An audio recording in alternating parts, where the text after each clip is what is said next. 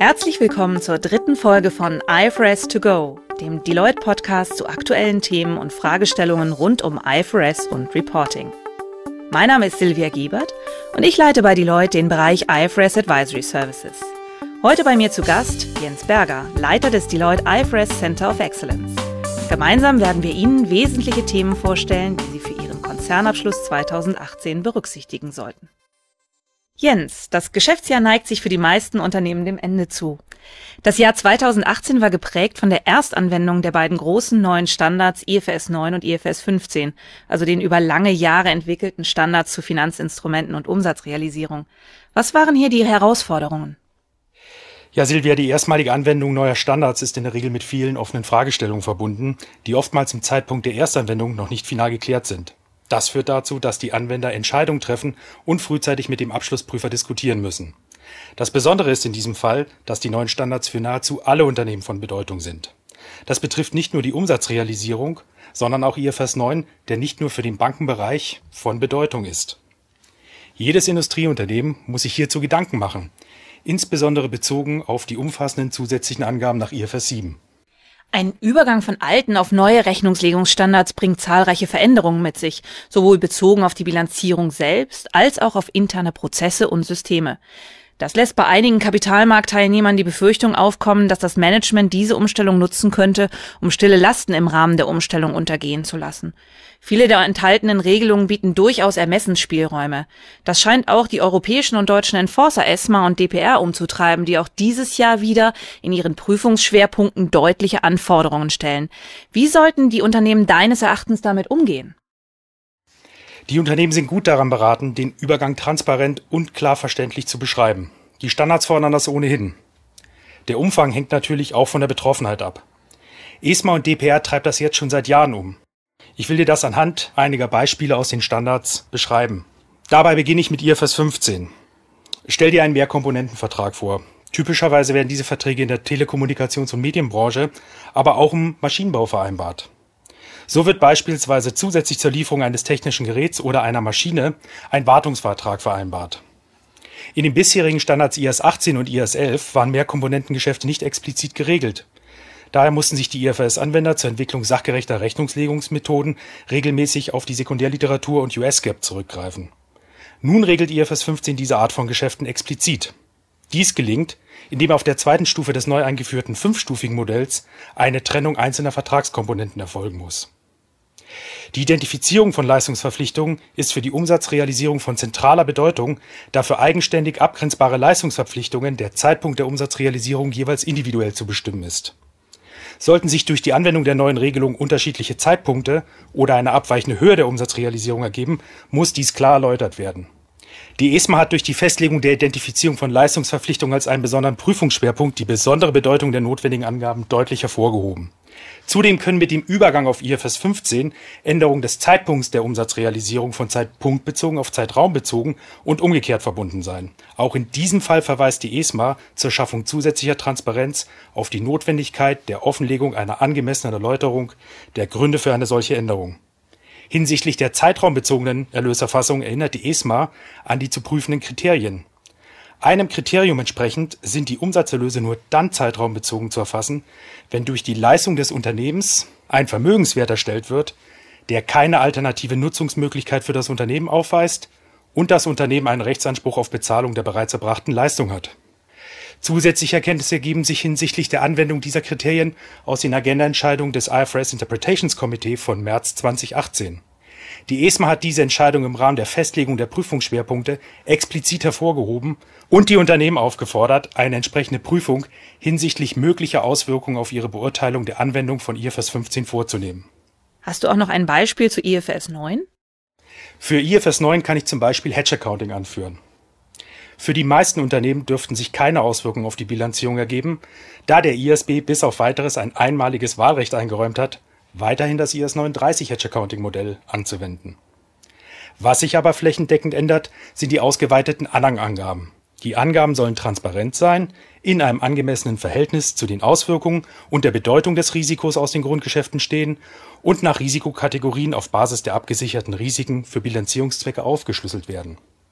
Bislang waren die Hedge-Accounting-Angaben sehr überschaubar und nun müssen Unternehmen mit den erweiterten Reporting-Anforderungen umgehen.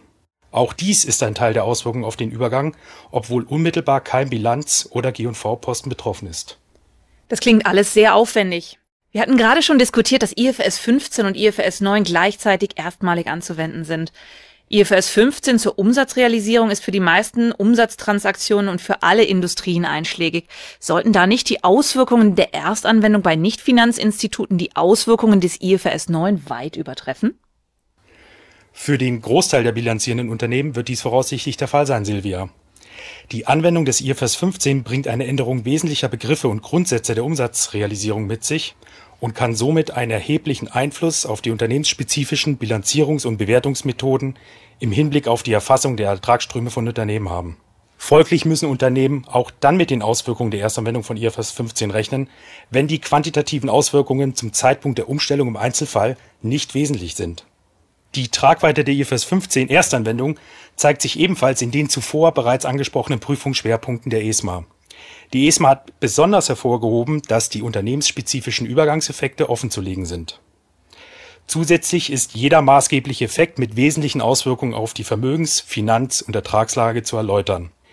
Im Zuge der Erstanwendung haben die Unternehmen ein Wahlrecht hinsichtlich der Übergangsmethode, also voll oder modifiziert retrospektiv. Hier sollte im Abschluss klar offengelegt werden, welche Methode angewandt und wie Vereinfachungen des Standards genutzt wurden. Ergänzend dazu hat jeweils eine qualitative Beurteilung der erwarteten Effekte der Anwendung solcher Vereinfachungen zu erfolgen.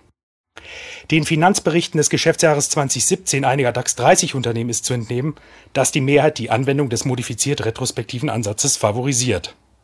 Damit ist allerdings verbunden, dass der Effekt, der sich im Vergleich zu den bisher angewandten Vorschriften ergibt, für jeden einzelnen betroffenen Abschlussposten anzugeben ist. Zudem sind die Gründe für wesentliche Änderungen zu erläutern. Sind das alle relevanten Aspekte der ESMA-Prüfungsschwerpunkte? Nein.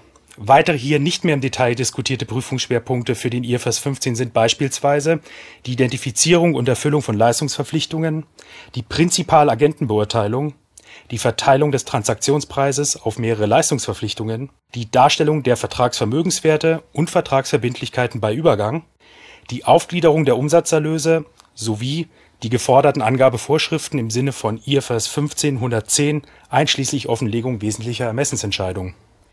Gibt es für den IFRS 9 vergleichbare Überleitungs- und Offenlegungsvorschriften? Ja, natürlich gibt es auch für den IFRS 9 umfassende Überleitungs- und Offenlegungsvorschriften. Wenn Sie als Unternehmen bezüglich der Anforderungen im Rahmen der Umsetzung neuer Standards Sicherheit gewinnen wollen, empfehle ich Ihnen die Deloitte IFRS Compliance Presentation and Disclosure Checklist, die auf unserer Plattform IAS Plus abrufbar ist. Jens, zusätzlich zu den eben diskutierten gemeinsamen europäischen Enforcement-Schwerpunkten, die durch die ESMA vorgegeben wurden, existieren auch nationale Prüfungsschwerpunkte seitens der Deutschen Prüfstelle für Rechnungslegung. Was gibt es hier zu berücksichtigen? Einer der nationalen DPR-Prüfungsschwerpunkte wird die Segmentberichterstattung sein.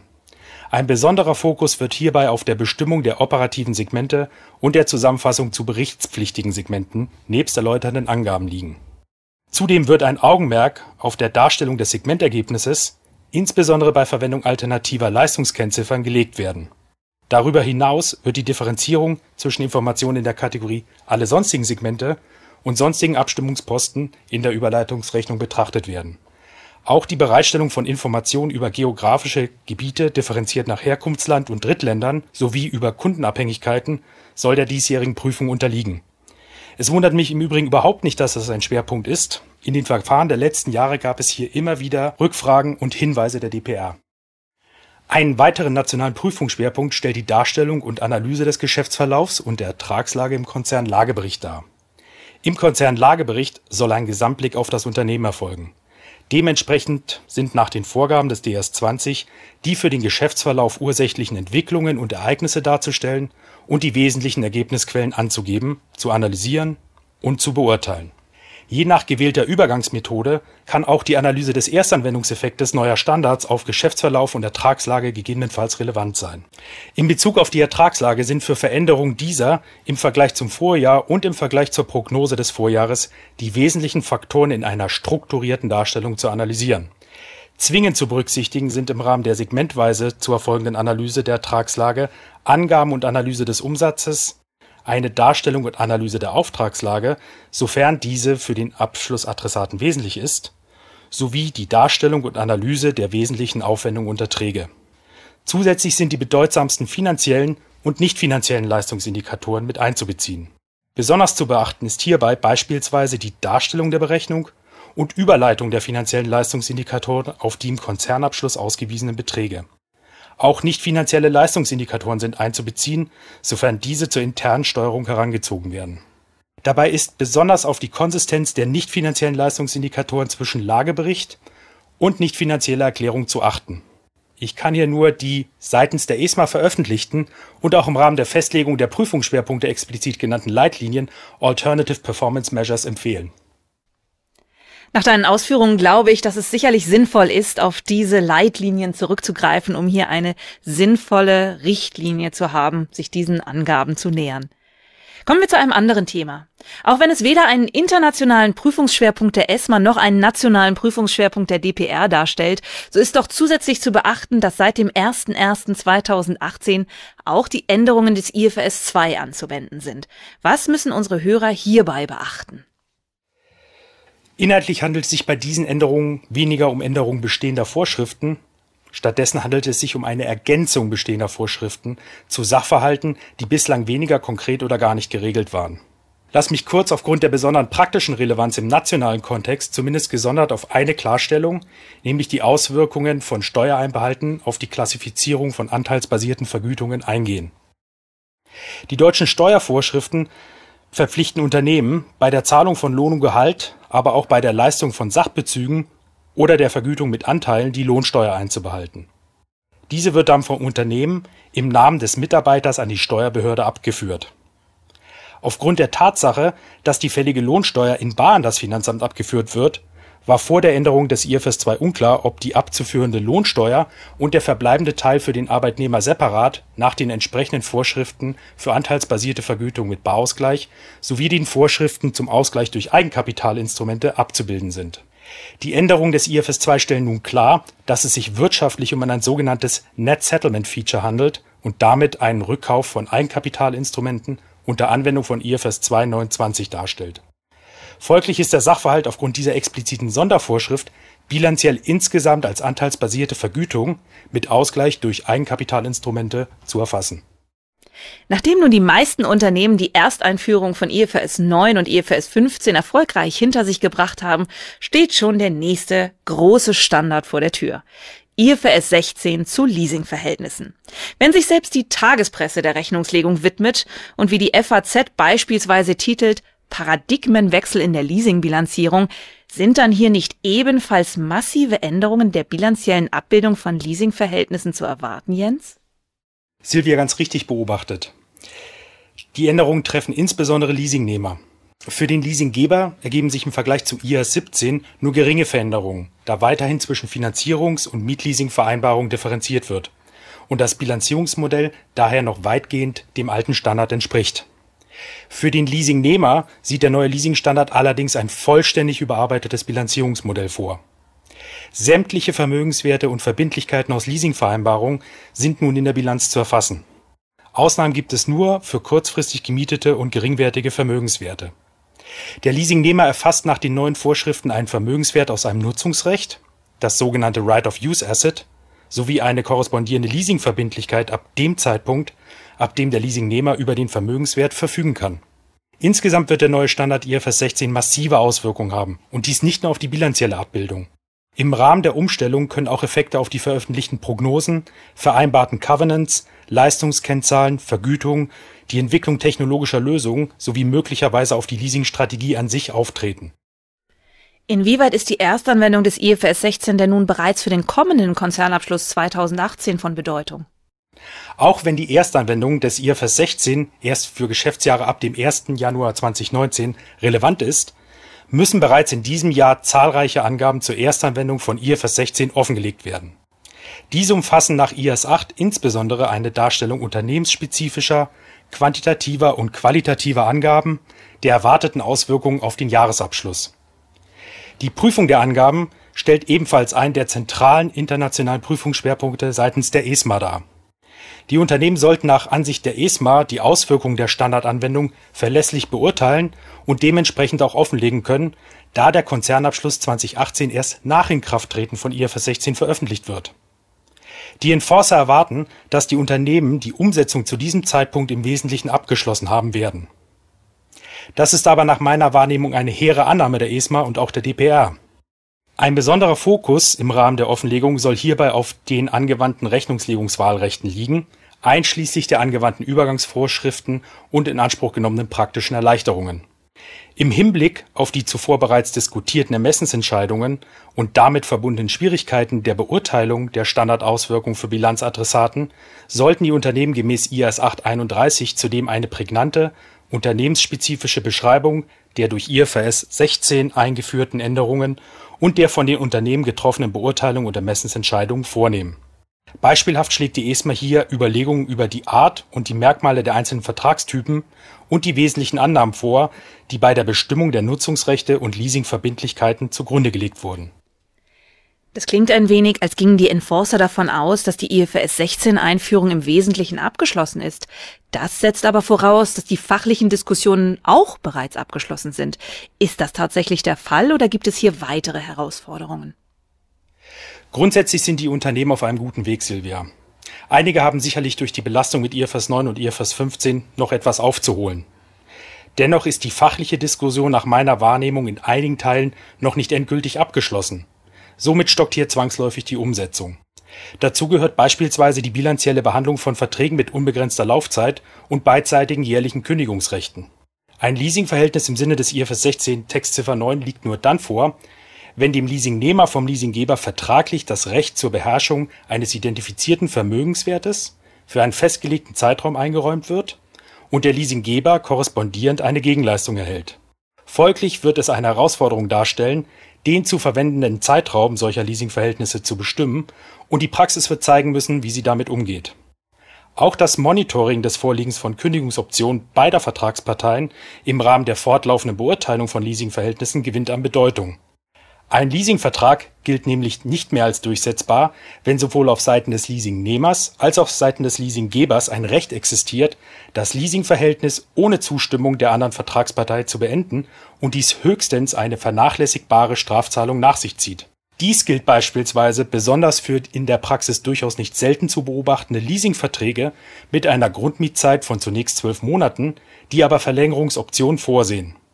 So ist beispielsweise nach einer einjährigen Verlängerung eine erneute Verlängerung um 2 Jahre vorgesehen, allerdings dann mit beidseitiger Kündigungsoption. Folglich müssen Sie als Unternehmen die Ausgestaltung der Entwicklung von Kündigungsoptionen während der Laufzeit eines Leasingsverhältnisses detailliert im Blick haben.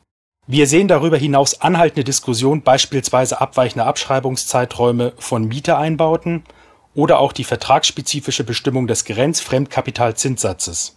Hier sind sowohl Ersteller als auch Abschlussprüfer noch in Diskussion. Interessant zu beobachten werden außerdem die Auswirkungen der neuen Vorschriften zur Bilanzierung von bisherigen Mietleasing-Verhältnissen auf den Wertminderungstest nach IAS 36 sein. Solche Querschnittsthemen kommen typischerweise erst am Ende der Projekte auf. Insgesamt gibt es also durchaus noch einige Herausforderungen im Rahmen der Umsetzung von IFRS 16. Als wäre das alles noch nicht genug, ist zum 1. Januar 2019 auch die neue Interpretation IFRIC 23 erstmals anzuwenden. Sind mit der Anwendung dieser Interpretation ebenfalls große Änderungen verbunden oder handelt es sich größtenteils um Klarstellungen? Zunächst einmal handelt es sich bei der Interpretation IFRIC 23 lediglich um eine Klarstellung zur Berücksichtigung der Unsicherheit in Bezug auf Ertragssteuern nach IAS 12. Größere Änderungen bringt IFRIC 23 allerdings für die Unternehmen mit sich, die bislang abweichend von den vorgeschlagenen Regelungen ertragssteuerliche Unsicherheiten unter Anwendung von IAS 37 abgebildet haben, da sich die beiden Vorgehensweisen deutlich unterscheiden. Grundannahme der neuen Interpretation ist, dass eine Steuerbehörde sowohl das Recht auf die Prüfung ihrer berichteten Beträge als auch Kenntnis über alle relevanten Informationen hat. Folglich muss ein Unternehmen beurteilen, ob es wahrscheinlich ist, dass die entsprechende Behörde die in der Ertragssteuererklärung des Unternehmens verwendete oder zu verwenden beabsichtigte steuerliche Behandlung akzeptiert. Sofern die Akzeptanz der steuerlichen Handhabung als wahrscheinlich einzustufen ist, sind die laufenden und tatsächlichen Steuern im Einklang mit der in der Ertragssteuererklärung beschriebenen Behandlung zu bestimmen. Zusätzlich hat das Unternehmen dann festzulegen, ob es die potenzielle Auswirkung der Unsicherheit als steuerbezogene Eventualverbindlichkeit bzw. Forderung offenlegt. Korrespondierend zu den geforderten zusätzlichen Angaben für den Fall der wahrscheinlichen Akzeptanz der ertragsteuerlichen Behandlung sind auch im Falle von Unsicherheit Angaben über die getroffenen Ermessensentscheidungen sowie Annahmen und Schätzungen zu machen, wobei dies nur durch Verweise auf die allgemeinen Regelungen in IAS 1 deutlich wird.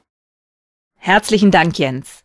Das war ein Querschnitt durch die wesentlichen Themen für den Konzernabschluss 2018. Im Detail gehen wir auf diese Themen in unserem Update zum Bilanzstichtag 2018 ein, das Sie auf unserer Homepage herunterladen können. Vielen Dank fürs Zuhören. Ich hoffe, Sie konnten aus dieser Folge einige hilfreiche Informationen mitnehmen. Wenn sie Ihnen gefallen hat, leiten Sie sie doch gerne weiter. Sie haben Fragen oder Anregungen? Ihr Feedback ist uns sehr wichtig. Kontaktieren Sie Jens Berger oder mich gern direkt.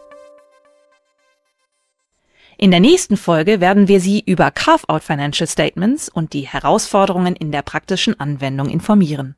Ich freue mich, wenn Sie wieder reinhören. Bis zum nächsten Mal.